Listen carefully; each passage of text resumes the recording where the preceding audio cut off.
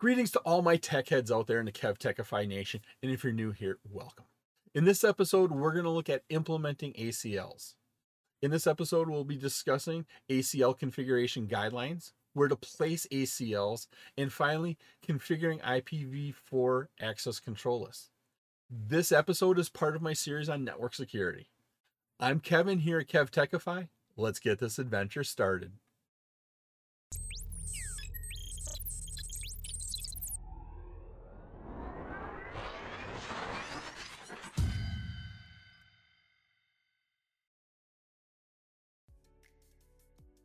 An ACL is made up of one or more access control entry, typically referred to as ACEs or statements. When configuring and applying an ACL, there are a couple guidelines that you need to be aware of. Create ACLs globally and then apply it. So that's the first thing you need to do. Next thing here is ensure that the last statement is an implicit deny any or deny IP any. It's implicitly denied.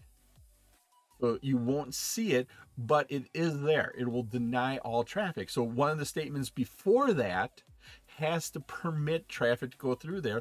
Otherwise, no traffic will ever make it through that.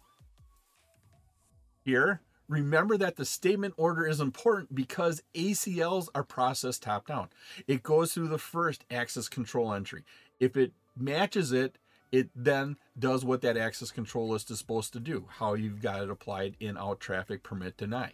If it doesn't match that first that first ACE, that access control entry, it goes to the next ACE. Does it match? Yes or no? If it matches, we'll do what the list is supposed to do. If not, we'll go down to the third one and the fourth one, and we'll go through that. Now, if every statement is matched, that ACL is exited. Ensure that the most specific statements are at the top of the list. Like when you're looking at doing something with a host, matching all 32 bits, put that. Then if you're looking at matching 30 bits, put those statements. Then if you're matching 24 bits, it comes after that. So the most specific ones, where you're matching the most bits using that wildcard mask, go at the top. Remember that only one access control list is allowed per interface, per protocol, per direction. Once again, per interface, per protocol, per direction. Protocol here is TCP, UDP, ICMP. Those are our protocols.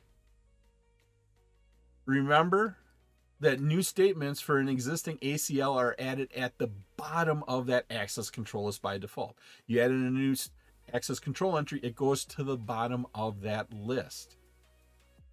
Also, remember that router generated packets are not filtered by ACLs. So if that router generates some traffic, think about like a routing update or a routing protocol, it generates that traffic, it is not affected by outbound filters. So that router generated traffic is not filtered. Place standard ACLs as close to the destination as possible. When you have your network, a standard ACL, place it as close to the destination as possible.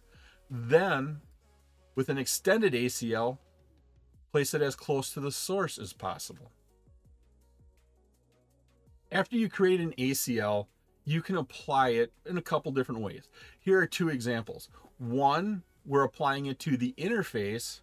The other, we're applying it to a line con 0, line VTYs. You can apply it to your interfaces or your line connections. Here we have a named ACL, and it's being applied to outbound traffic from R1. This is the configuration we use to do that. Once again, we are on R1 right here. So we're going to create our list here. So IP access list, we're using a standard access list and we're naming it. We named it no access. We followed the naming convention of all capital letters in it. So once we're in there, we can see that we are working with a standard, or we're configuring a standard named access control list. We go ahead, we enter in our ACEs, our access control entries. So we're going to deny host 192.168.11.10. We're going to go ahead and deny that. Then our next control entry is we're going to allow all other traffic to go through there. So first one is we're going to deny any traffic from host 192.168.11.10 if it didn't match that first access control list. Basically the IP address is 192.168.11.10. We're going to permit all other traffic through there. These are the only two entries, so we go ahead and type exit. Now that we created it, we have to apply it to the interface. We go into our interface G00, that's what we're looking at right here, and we're going to say IP access groups. We're going to apply that access list here. We're specifying our name here, that's the name we created up there, and we're going to outbound traffic. So any traffic coming out of this router is going into the filter. Once again, remember the big side, all traffic is going in this filter. Only a little traffic is making it through that filter, or less traffic is making it through there. Overall, what's happening here is PC2. That is our 192.168.11.10. That's our address here. We're going to deny any traffic that comes from here up to this router and then that goes out of this interface. We're going to deny that traffic from going through there, so it won't reach the rest of the network. But PC2, it can send traffic here and then have it go out the serial, and that works just fine. That's why thinking about the inbound versus outbound traffic. Now you could have applied that access control list here, but it would have blocked all traffic coming into the router, and PC2 would have never been able to go across the serial connection. Whether this is probably, I would say, your internet connection. If you did it to all inbound traffic coming on G01, PC2 would not be able to browse the internet, connect across the internet. We just want to stop them from getting onto the 192.168.10 network. In this example, we have our two named extended ACLs. We have our surfing ACL right here, and we have our browsing ACL right there. The surfing ACL is applied to all inbound traffic, and browsing ACL is applied to all outbound traffic down here on R1. So on R1 at G00, what we're going to do is, so we go into the interface G00, we're going to apply our surfing one to all inbound traffic. Any traffic from this LAN here, inbound, so this is our surfing filter here, will go through our surfing. So we're permitting web traffic, we're permitting secure web traffic to go through. Then for our IP access browsing, we are applying it to outbound traffic. So any traffic coming out here, and so this was browsing again, we're applying it, and we have the extended. So we're permitting traffic that we want coming back through our web responses to come back through. That's what we're allowing to come through. And we're going to deny everything else, because once again, we have that implicit deny here. We have that implicit deny at the end. Doesn't show up, but it does exist. If you like this episode on implementing access control lists and you get value out of it, and depending upon the platform you're using, please click that like button, give a 5-star rating, leave a comment. Doing this supports the channel, which in turn helps me bring you more great content. Click that notification bell to turn on notifications to be alerted every time I release a new episode, and there are quite a few new episodes headed your way. You can also visit my website at KevTechify.com for all of my details and how to get these episodes in video and podcast form. In this example, we're going to apply an access control list to our VTY line. First thing we do is we create a standard ACL, and we're calling it VTY access. Notice we did follow the standard naming convention of all capital letters. We're going to permit any traffic from the 192.168.10.10 computer. This is probably your administrator. So you want the administrator to have access, but all other devices you are going to deny. So we explicitly put a deny any in there. Even though we have the implicit one, we put that explicit one in there. Then we come down here, we go into our line VT 0 to 4. You can do 0 to 15 also. Here we go ahead and we apply that. And to do it on a VTY line, it's access class. We give it the name of our access list right there, and we apply it to all traffic. So any traffic coming in here is filtered using our VTY access list.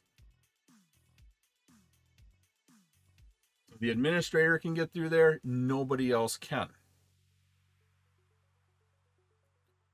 Go ahead, we can type in show access list here, and it'll list out our access list, our standard IP access list named VTY access. We're permitting the IP address here. We're also going to log it. We've had 6 matches. The logging here, once again, is optional, but every time it matches there, it's going to go ahead and log that information. Because this is applied to your VTY lines, you want to know who is accessing it. Every access control list should be placed where it's most effective. Here we have a diagram, and this illustrates where standard and extended ACLs should be located in a corporate network. What we're going to assume here is the objective is to prevent traffic that originates on the 192.168.10 network. And so that's over here. So traffic that starts here, we want to deny it from reaching. We want to prevent it from reaching this network over here, the 192.168.30 network. Placement of that access control list, and then that influences your decision on the type of access control list you're going to use. It depends on a variety of factors. Right here we have 3 factors. First one that we have is extent of organizational control. What we're talking about here is that placement of the access control list depends whether or not the organization has control of both the source and destination networks. If you control both and source destination, that will help you determine where your access control list goes. Now, if you don't control one of those, you may have to put your access control list in different places. The next one here is bandwidth of networks. Now, it may be desirable to filter unwanted traffic at the source to prevent that transmission of traffic across bandwidth that may not need all that extra traffic going across it. And the third factor here is ease of configuration. It may be easier to implement your access control list at the destination, but traffic will use the entire bandwidth of your network. An extended ACL could be used on each router where the traffic originated. So you could put an extended ACL on each router where that traffic is coming from. This would save on bandwidth by filtering the traffic, but it would require creating multiple extended ACLs on different devices. Standard ACLs should be placed or located as close to the destination as possible. So standard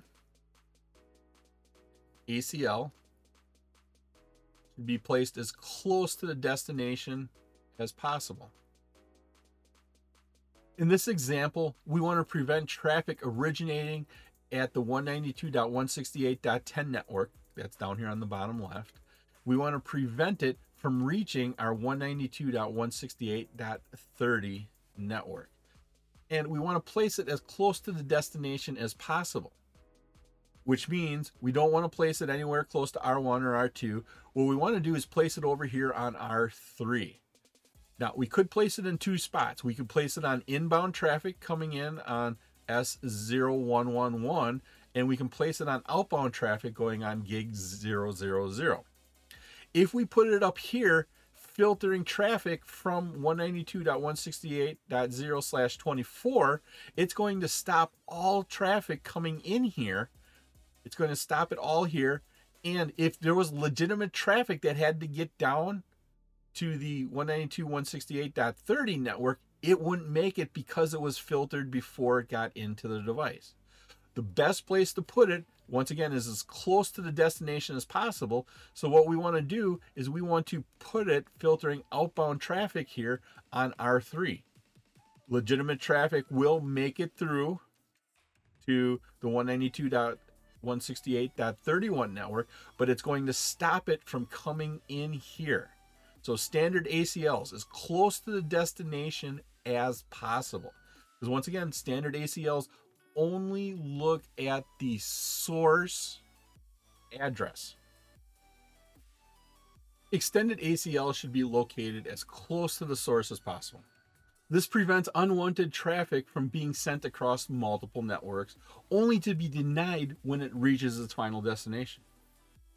What you need to think about here is the organization can only place ACLs on devices they can control. So if you can control that, or if you control that device, you can place an ACL there. If you don't control that, you can't put that ACL there. The extended ACL placement must be determined in the context where the organization can put this. In this example here, we have two companies. We have company A, we have company B, separate companies. They don't share an IT infrastructure, so they are completely separate.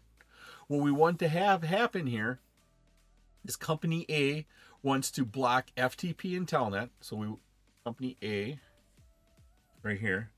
So this is company A wants to block FTP from part of their network. And so we're only going to block it from the 192.168.11 network here. And we want to block that FTP and Telnet traffic going to company B's 192.168.30 network. So we don't want this traffic to go there. So we don't want this to happen. What we have to do is we have to use the extended, because we can filter on not only source. Remember, the standard ACL filters only on source addresses. Extended can filter on source and destination and protocol. If we look at the requirements, once again, we want to block FTP and Telnet from our network going to their network. So source, destination, and protocol, we can go ahead and specify that with our extended ACL. We want to place that as close to the source as possible. Company A controls R1, and you could put that extended ACL either going outbound on serial 010 or inbound on G001. If we put it on outbound traffic here on serial 010, depending upon how you set up your ACEs in that extended ACL, it may block legitimate traffic from coming here, especially if it comes from here. And once again, depending upon how you have your access control entry set up, it may block legitimate traffic coming from this network going all the way over to these networks. Place that access control list, that extended ACL here, as close to the source as possible. So any inbound traffic going into R1 here, that's what this is going to be doing. It's going to filter out our FTP and Telnet traffic going there, and it's going to stop it. Once again, you can only apply it on devices you can control. So this is probably controlled by your ISP. You can't necessarily put an access control list on a router's ISP. You can't put it on company B's address, so your only choice is on A. Where do we place it? As close to the source as possible. It was my pleasure to provide you with this wonderful episode on implementing access control lists. If you like this episode and you got value out of it, and of course, depending upon the platform you're using, please click that like button, give a 5-star rating, leave a comment. This all helps me bring you more great content. Please take a minute to subscribe to my channel. All of my socials and contact information are on my website, KevTechify.com. You can get all of these episodes in video and podcast form. In the upper right is my playlist for my series on network security. In the bottom right is one of my favorite videos that I picked just for you. Thank you so much for watching this episode of my series on network security. Once again, I'm Kevin. This is KevTechify. I'll see you next time for another great adventure.